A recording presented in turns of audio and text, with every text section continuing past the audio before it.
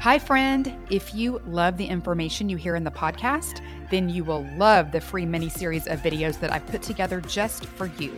It's all about the biblical blueprint for health and teaches you exact principles I've taught to thousands of Christian women that result in weight loss, better sleep, increased energy, clearer skin, and sharper brains. You can go to thechristiannutritionist.com/miniseries to grab this free set of short, powerful teachings that will show you how to create better health God's way. It's at thechristiannutritionist.com/miniseries. Go check it out now.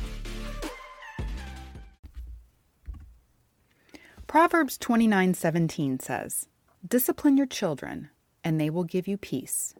They will bring you the delights you desire." What if we substituted the word body instead of children? So it read, "Discipline your body, and it will bring you peace. It will give you the delight you desire."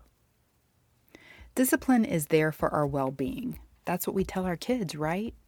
Yet, as adults, we still fight discipline, especially when it comes to our health.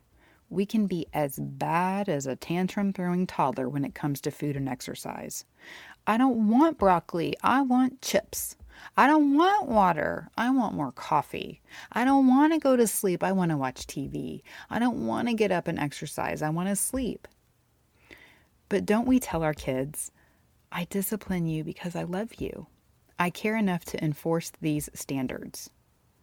Why don't we hold that same level of love for ourselves? With discipline comes weight loss, energy, sleep, good moods, peace, the delights you desire.